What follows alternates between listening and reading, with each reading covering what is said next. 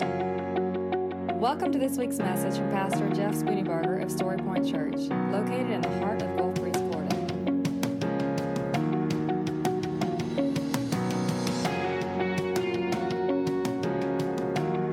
And now, here's Pastor Jeff Spooneybarger with this week's message from Story Point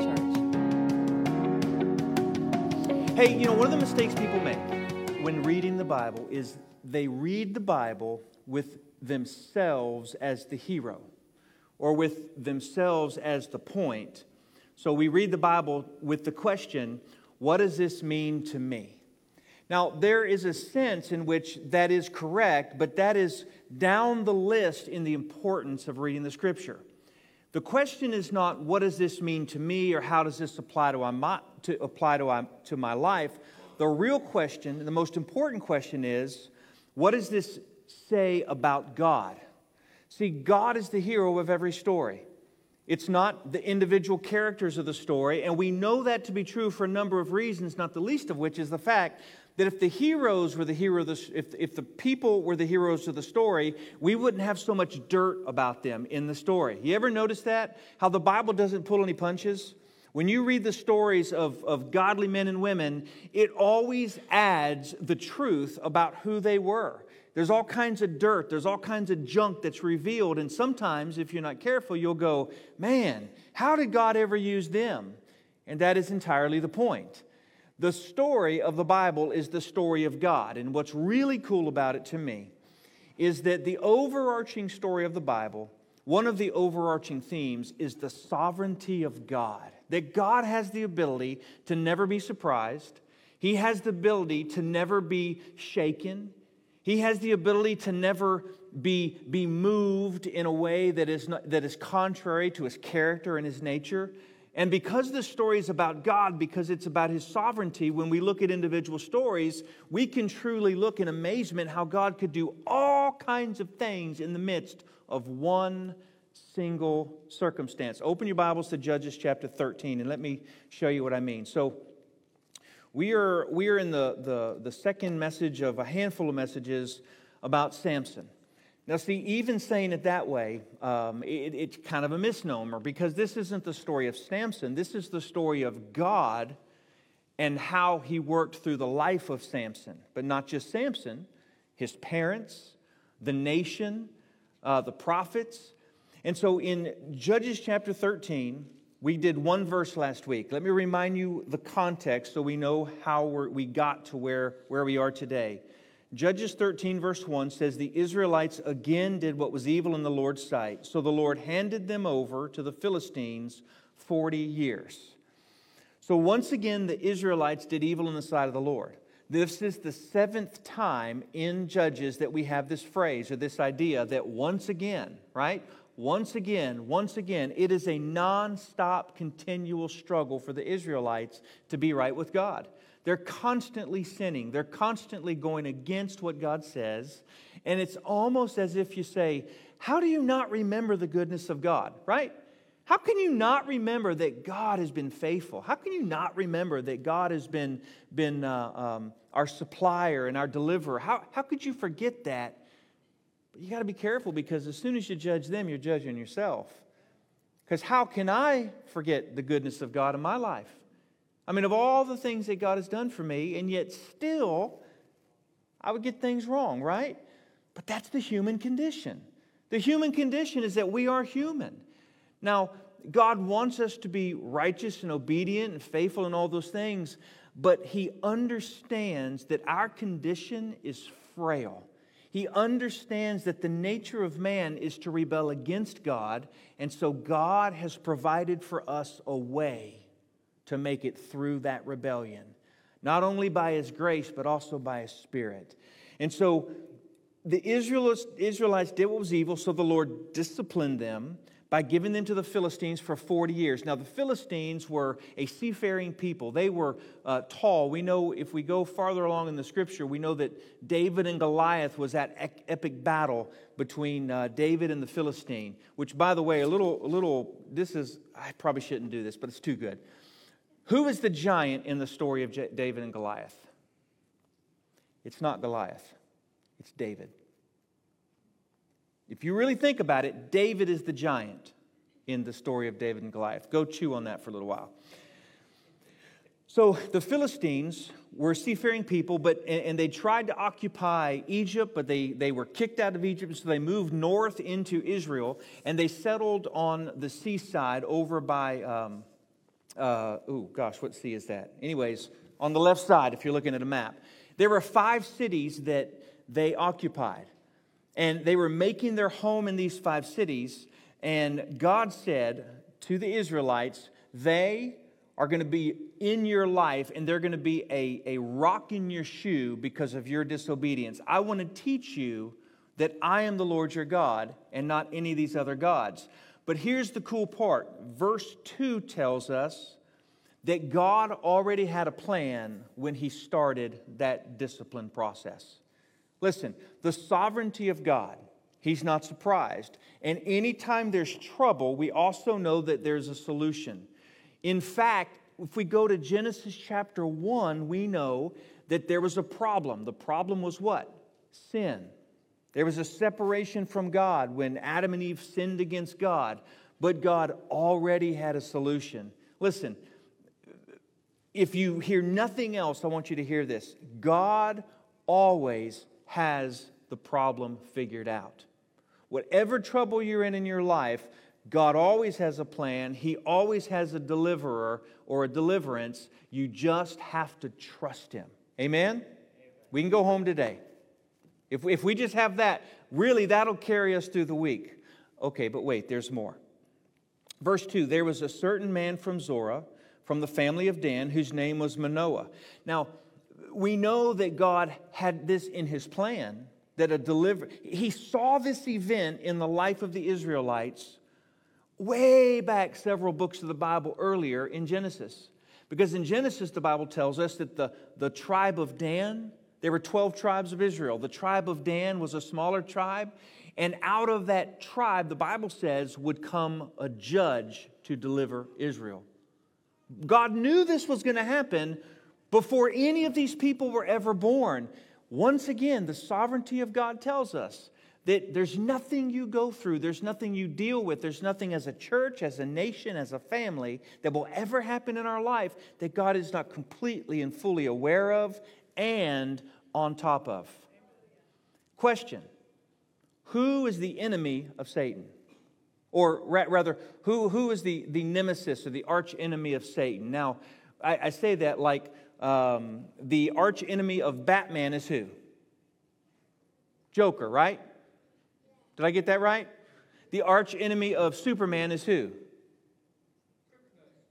Well, that's his. There's a person. Who is it? Lex Luthor, right? So every villain has an enemy, right? A good guy, and it's this battle between good and evil, right? So who's the enemy or the arch rival of Satan? That's a trick question. The arch enemy of Satan are the angels, Gabriel and Michael. How do we know that? Because God was not created. He created the angels. So God is up here. The angels are a little lower, right? So how can you have someone who's a little lower be equal in rivalry to God? What that reminds us is this, that we're not fighting a battle against someone who is equal to God. We're fighting a battle against someone who wants to be God but will never be God because he's lower than God and always has been and always will be. The problem with Satan, his problem was pride. If you go back and you look through Scripture, you'll find that his fall was because he wanted the worship that God was receiving. And so God kicked him out. All right, this is way farther than we can go today, but just think about this.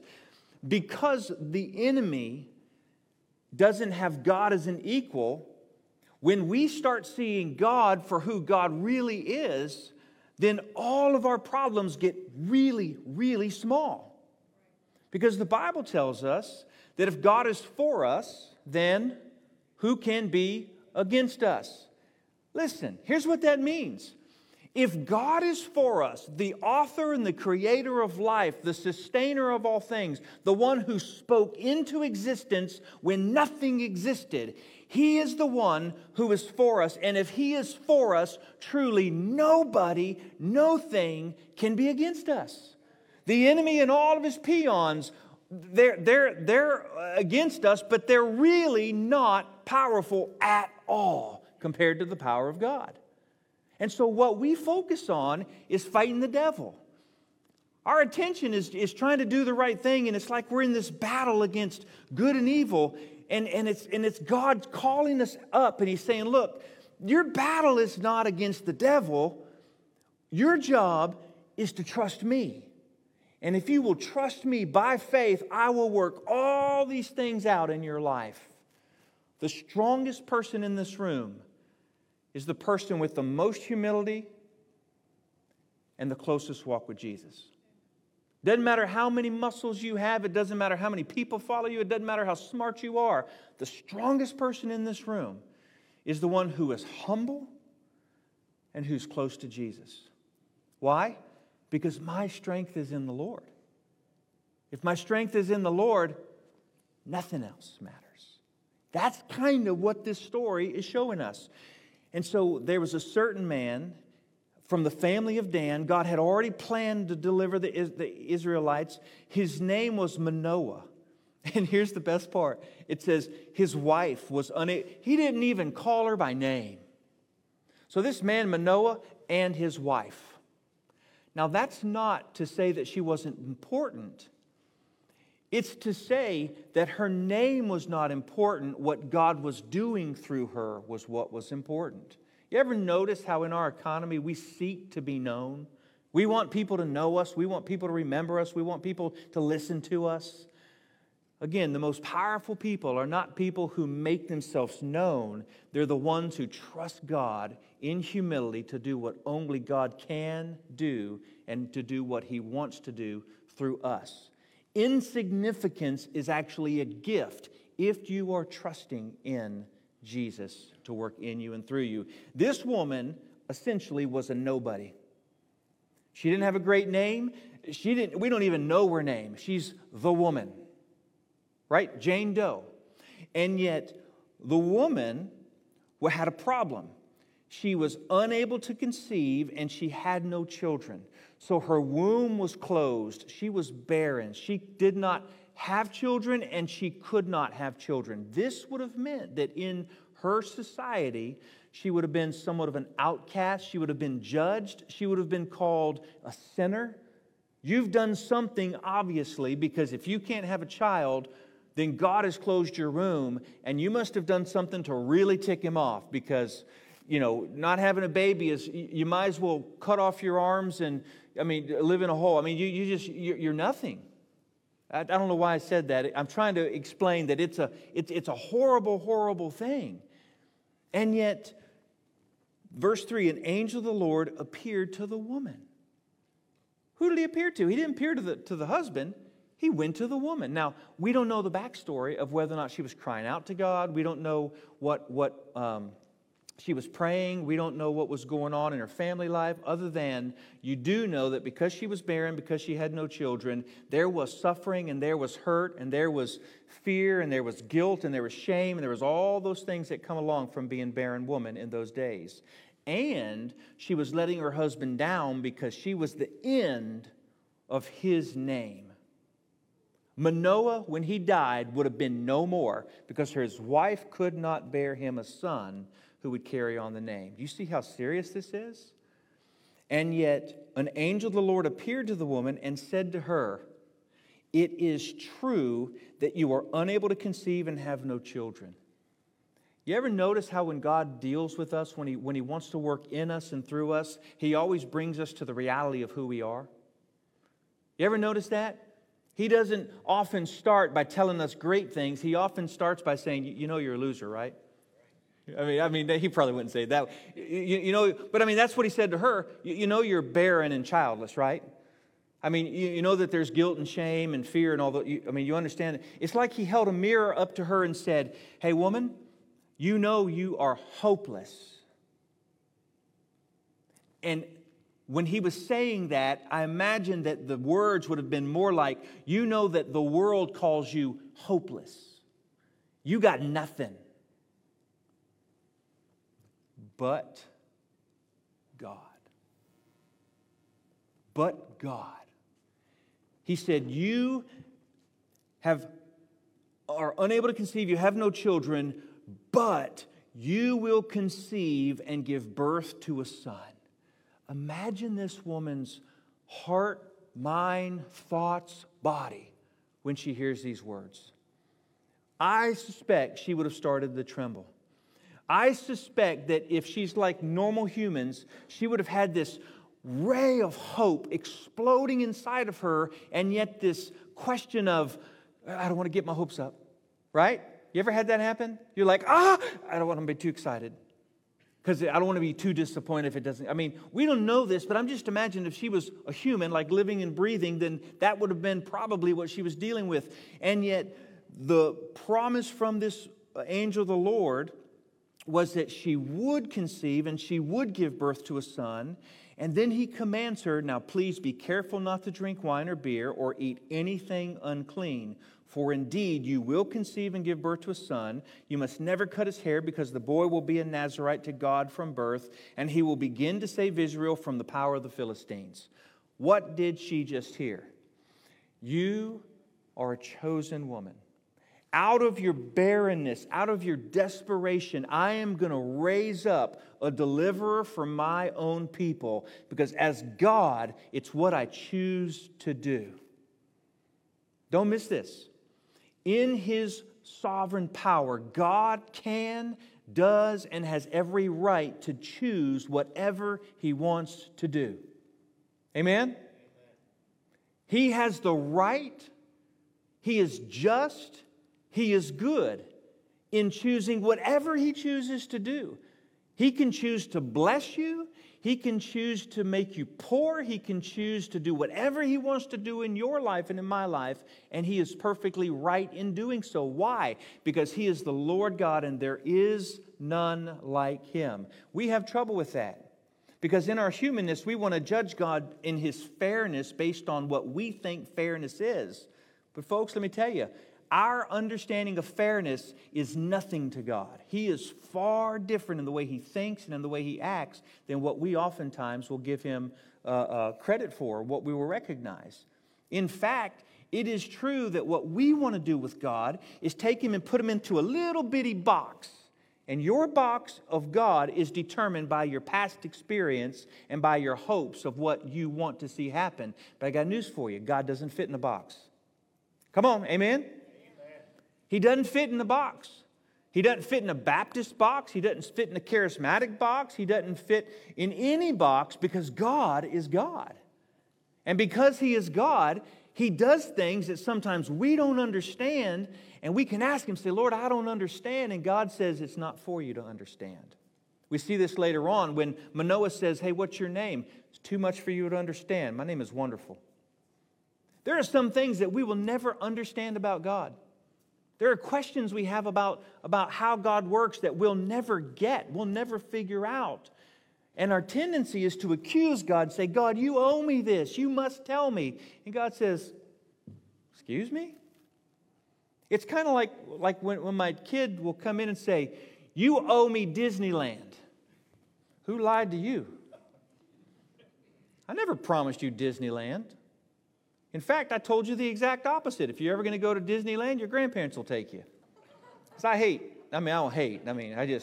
I'm not really a huge, anyways. But you know the point. Guys, listen, God is God. And here's what we don't need to miss here. He is at work in the life of the Israelites. He is at work in the life of Manoah and his unknown wife's name, right? He is at the life in work of the life of this boy that will be born named Samson. He is at work in the life of the Philistines, because you know what God wants for the Philistines? That they would come to a saving knowledge of who He is. He doesn't want them to be destroyed, although He's going to cast out judgment on them. What He wants for them is for them to know Yahweh, the one true God. Everything He does is so His people and so the world will know him. And what I find so neat about this, and you can see it in your own life, is God is at the same time working in multiple places. Like He's working in Donnie's life, and He's working in Barry's life, and He's working in Krista's life, and He's working in Josh's life, and He's working in all of our lives. In fact, you guys are going to leave here today, some of you anyways, maybe a bunch of you, and you're going to go, I can't believe you knew what was going on in my life, preacher. And I'm going, I didn't, but God did. You ever notice how you can come to church and God will say something directly to you from whoever's mouth is up on stage, and you're like, how did He know? Because God knew. Amen? And because God knows, you can trust Him. I gotta speed it up. We're going to run out of time. So the command to this woman was, raise him like a Nazirite. But don't miss this. You live the way you want him to live. Let me say it differently. Mom and Dad, you live the way I've called your son to live. You stay away from the vine.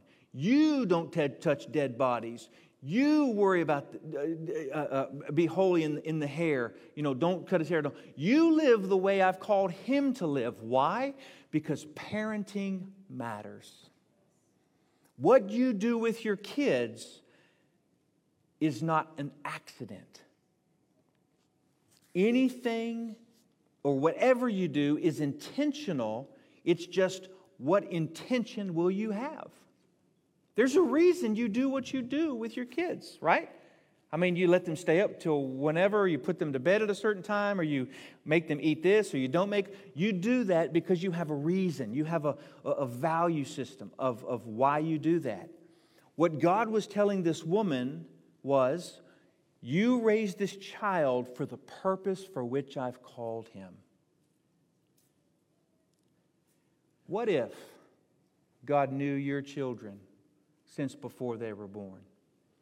What if God has a purpose and a plan for your kids, and your job is to prepare them for what God is going to do in and through them?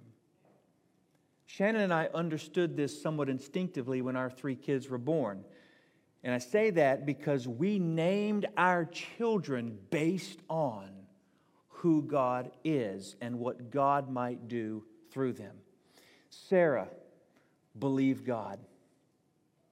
Hannah was a woman who believed God, so princess of God. And Hannah is grace of God, or the gracious, right? Sarah has lived into her name. Hannah has lived into her name. They are who they were named to be. Joshua was supposed to be Joshua Caleb, but Shannon overrode me, and it's Joshua Dale. I got half the name I wanted. I wanted Joshua Caleb. Why? Who's Joshua and Caleb? 2 spies that believed God when the other 10 did not. So from their birth, God knew your children. And He gives them to you as a gift, and He says, now raise them to be who I have called them to be. I've got really good news for you and really bad news for you. You can raise them to be who God calls them to be, and they can still not be it. And you can not raise them who God calls to be, and they can still be it. It can go either way, but your job is your job. All right, let's move on. So, the woman, verse 6, then went and told her husband. I love the humor in this. He went and told her husband, a man of God came to me. He looked like an awe-inspiring angel of God. It goes like this. Hey, honey, he's sitting on the couch, right? Just watching the news or whatever, drinking a sweet tea. His wife comes in. She's like, honey, you're not going to believe this. A man of God came to me. Oh, was he fine. I mean, that's what he was saying. He's like, he was so awe-inspiring. I mean, he had muscles, and his jaw was perfectly chiseled. I mean, she was just going on. I just imagine Manoah was like, you know I'm right here, right? I mean, you know that I'm listening to you, right? And she explains to him what happened and what he said. And Manoah's response in verse 8 is telling. Manoah prayed to the Lord and said, Lord, would you please let the man of God you sent come again to us and teach us what we should do for the boy who will be born? In other words, he said, Lord, we've never had a child. We don't know what to do. Will you teach us how to raise this boy so we can raise him to be the man of God you are calling him to be? Don't miss this. There are everybody in the world who has parenting advice. If you don't believe me, have a child. Am I right, Duncan? Right, Matthew? I mean, you can ask Matthew. Everybody wants to tell him how to, and it gets exhausting. And you know what? There are experts. You know what an expert is? According to Mark Twain, he's an ordinary person from another place that doesn't live there. It's a person from out of town. They come in, they're the expert. You got social media experts, and they're telling you all these things. I actually read this thing of this woman. Oh, my goodness. Her goal with her children was to let them do whatever they want because she wanted them to be free to make their own choices. I said, well, you are indeed raising spoiled, rotten brats who will be a menace to society. That's where Lex Luthor came from, by the way. That's where the Joker came from, right? No parenting. The thing is, your parenting comes from what God says about being a parent. He prayed to the Lord, Lord, I don't know what to do. Teach me.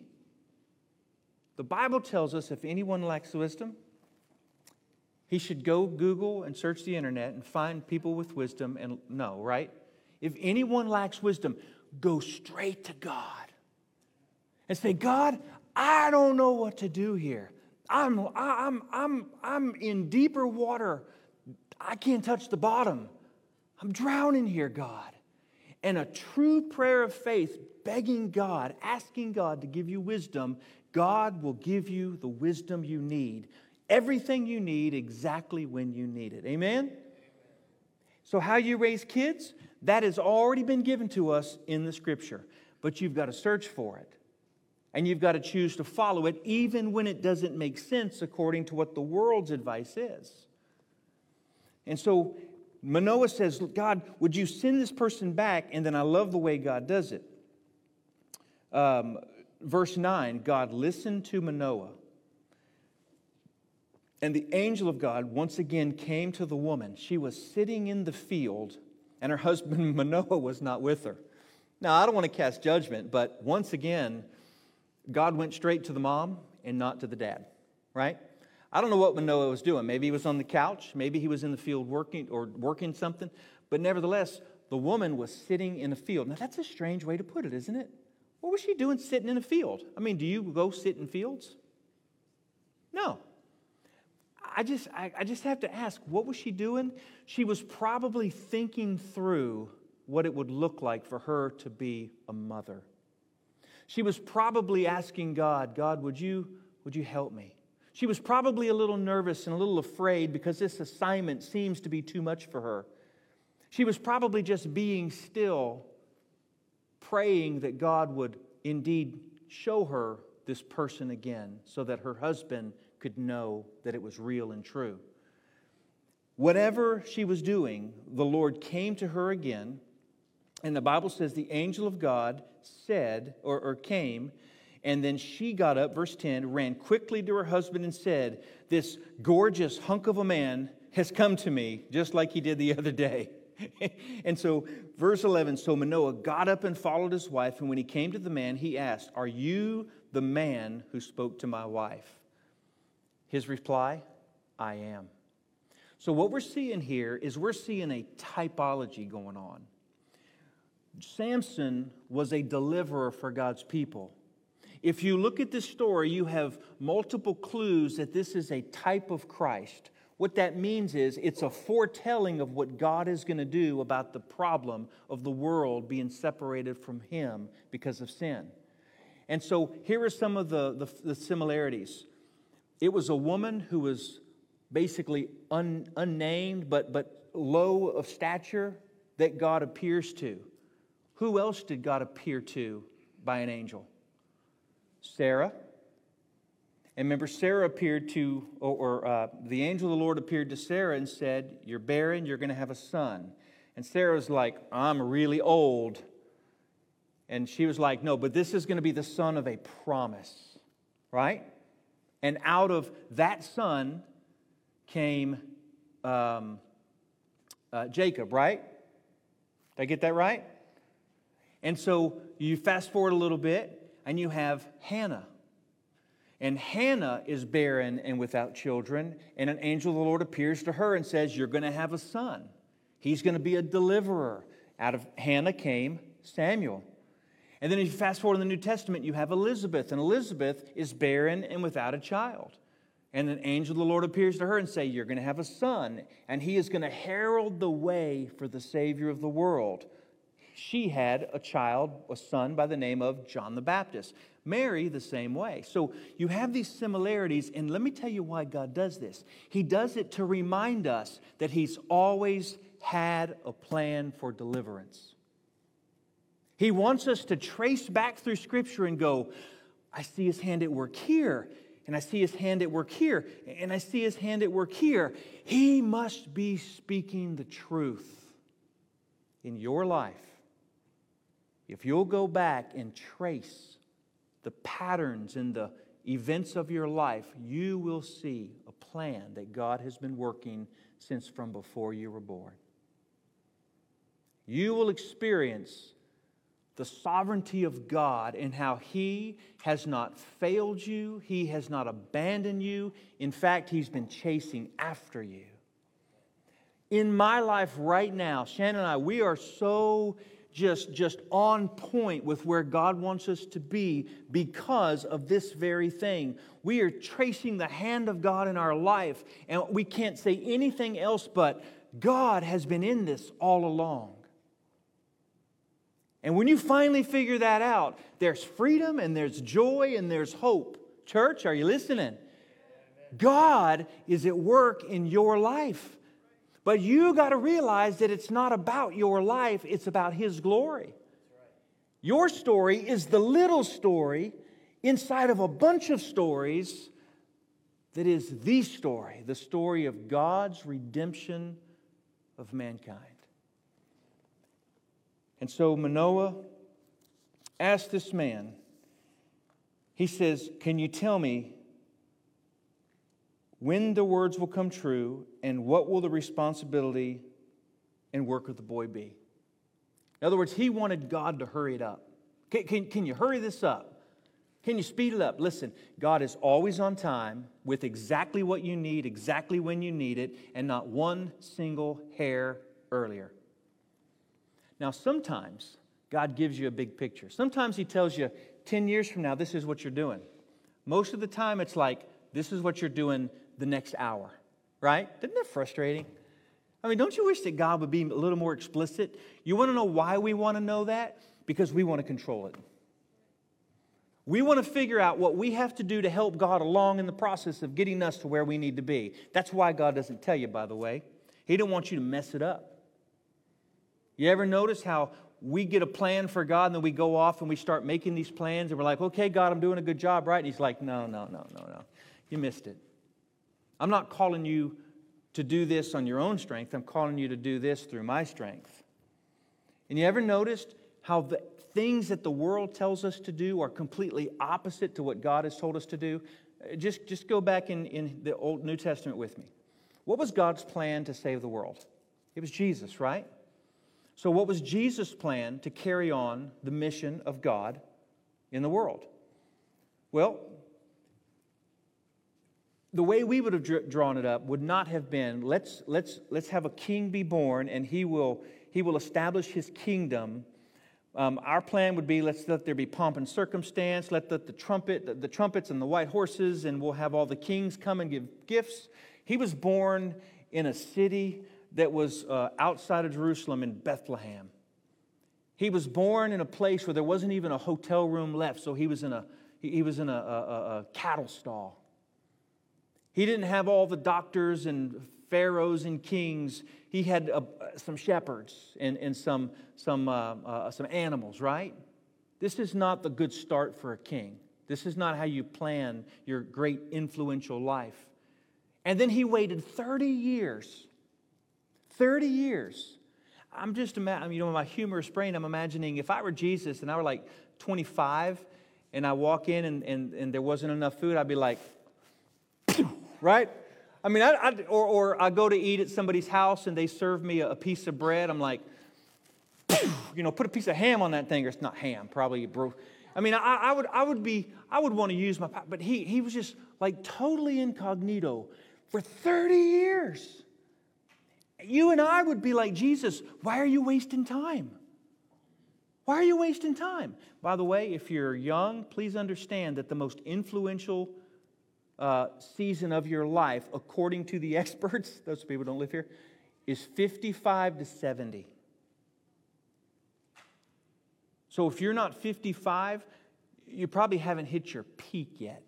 Just take that for, yeah, I know. All of us in like 50 were like, whew, there's hope, right?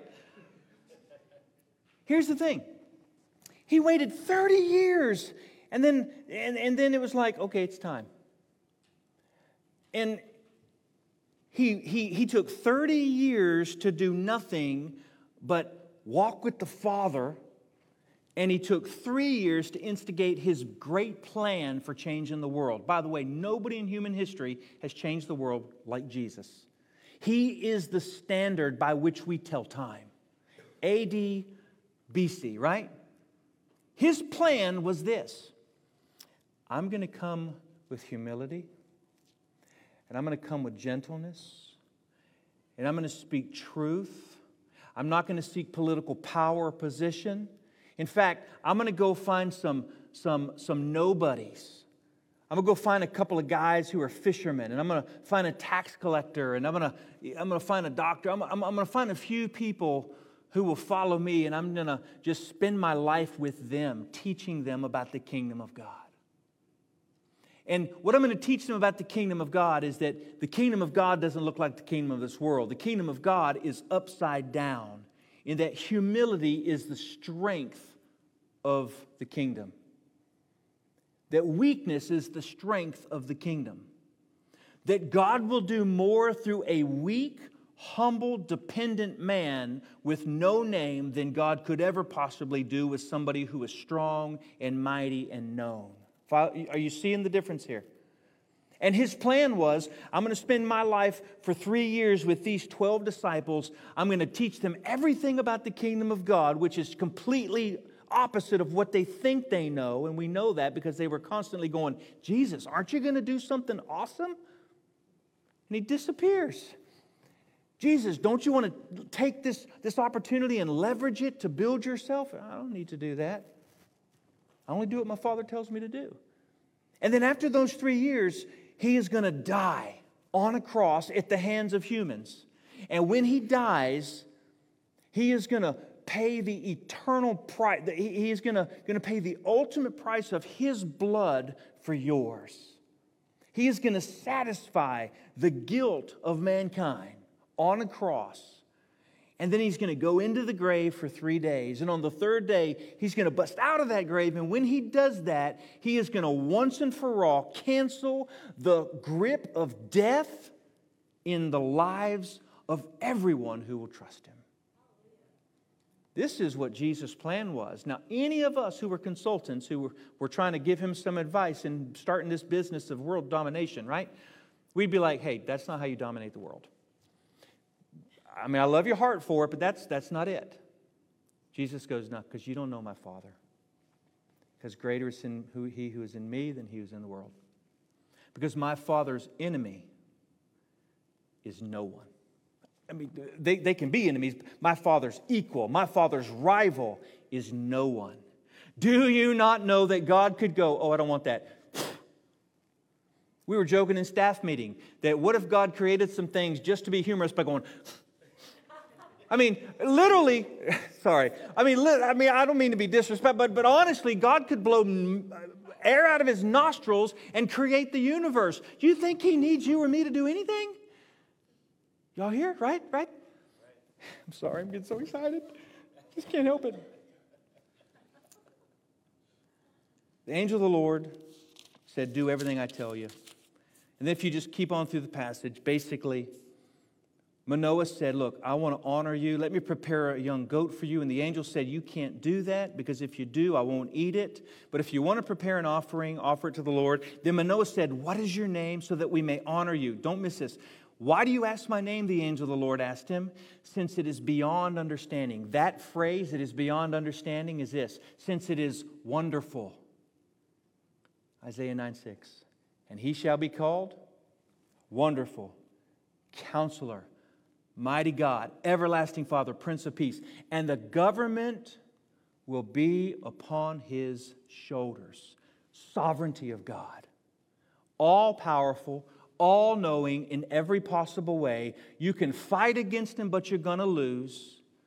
You can yield to him, and he will do marvelous things both in and through you for his own purpose and for his own kingdom.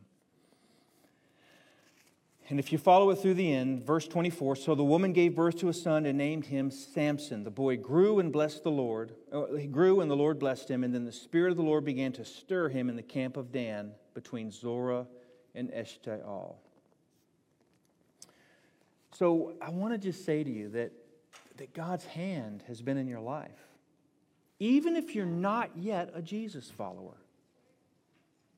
You know, it's not God's desire that anyone perish, but that everyone would have everlasting life. It's not God's desire that anyone would be lost or would be wandering in life. God's already given us a plan. He's already said, I am with you, but you've got to trust me. But that trust doesn't happen until we kill our pride and say, God, I need you. There is no place in the kingdom of God for pride. It's the killer. It's the death nail every single time. And let me encourage you. Every one of us is prideful. Right? Every one of us. We're even prideful in our humility. Have you ever thought about that? I'm actually pretty humble. No, you're actually pretty prideful that you're humble. I mean, it's like our heart deceives us in these things. What God wants is for us to lay out. He wants to recognize we are barren, we have no children, we are hopeless, we got nothing to offer God, and yet God, I've heard that you're a good God, and so I trust you. I've heard that you're just, and so I can't fix these injustices, but I'm going to trust that you will. I've heard that you're forgiving, and I don't deserve forgiveness, but I'm going to believe what you say. See how it works? And God, when you see him for who he really is, changes everything. This morning, I want to invite you into a relationship with Jesus. If you're watching by way of TV or by Facebook, if you've never trusted Jesus as your Lord and Savior, it is not by grace or it's not by works that you're saved. It's by grace through faith. It's Jesus plus nothing else. If you're here this morning and you've really been wrestling with who's controlling your life, I just want to invite you to totally lay your life down to him and say, God, I'm afraid. I got all these things in my life, but Lord, I'm just going to trust you. And know that it is step by step by step that God works through you. You can't see it now, but his faithfulness has been there since from before you were born. And if you got kids, raise them to be the man or woman God has called them to be. And notice, it wasn't who Manoah wanted him to be. Lord, what do you want him to be? What are your plans for him? That's a hard one for a parent. But God is God. Will you close your eyes and pray with me? Father, my deepest desire is that we would grasp the breadth and the width of the kingdom of God. God, my greatest desire is that we would see you in this story of the Bible and understand in our own story that you are at work.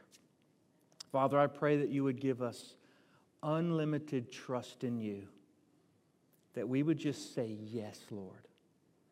Father, thank you for the hope that we have. Thank you that this world is not our own. God, thank you for your people who are here today. May you give them faith today. Grow their faith from wherever it is into something larger. Help them to see you and who you are. We ask in Jesus' name. Amen. Will you stand with me? We're going to sing. And this is a chance for you to do something with what God is calling you to do. I don't know what that is. I mean, I could throw some things out there, but at the end of the day, that's between you and God. Would you just say yes to Him?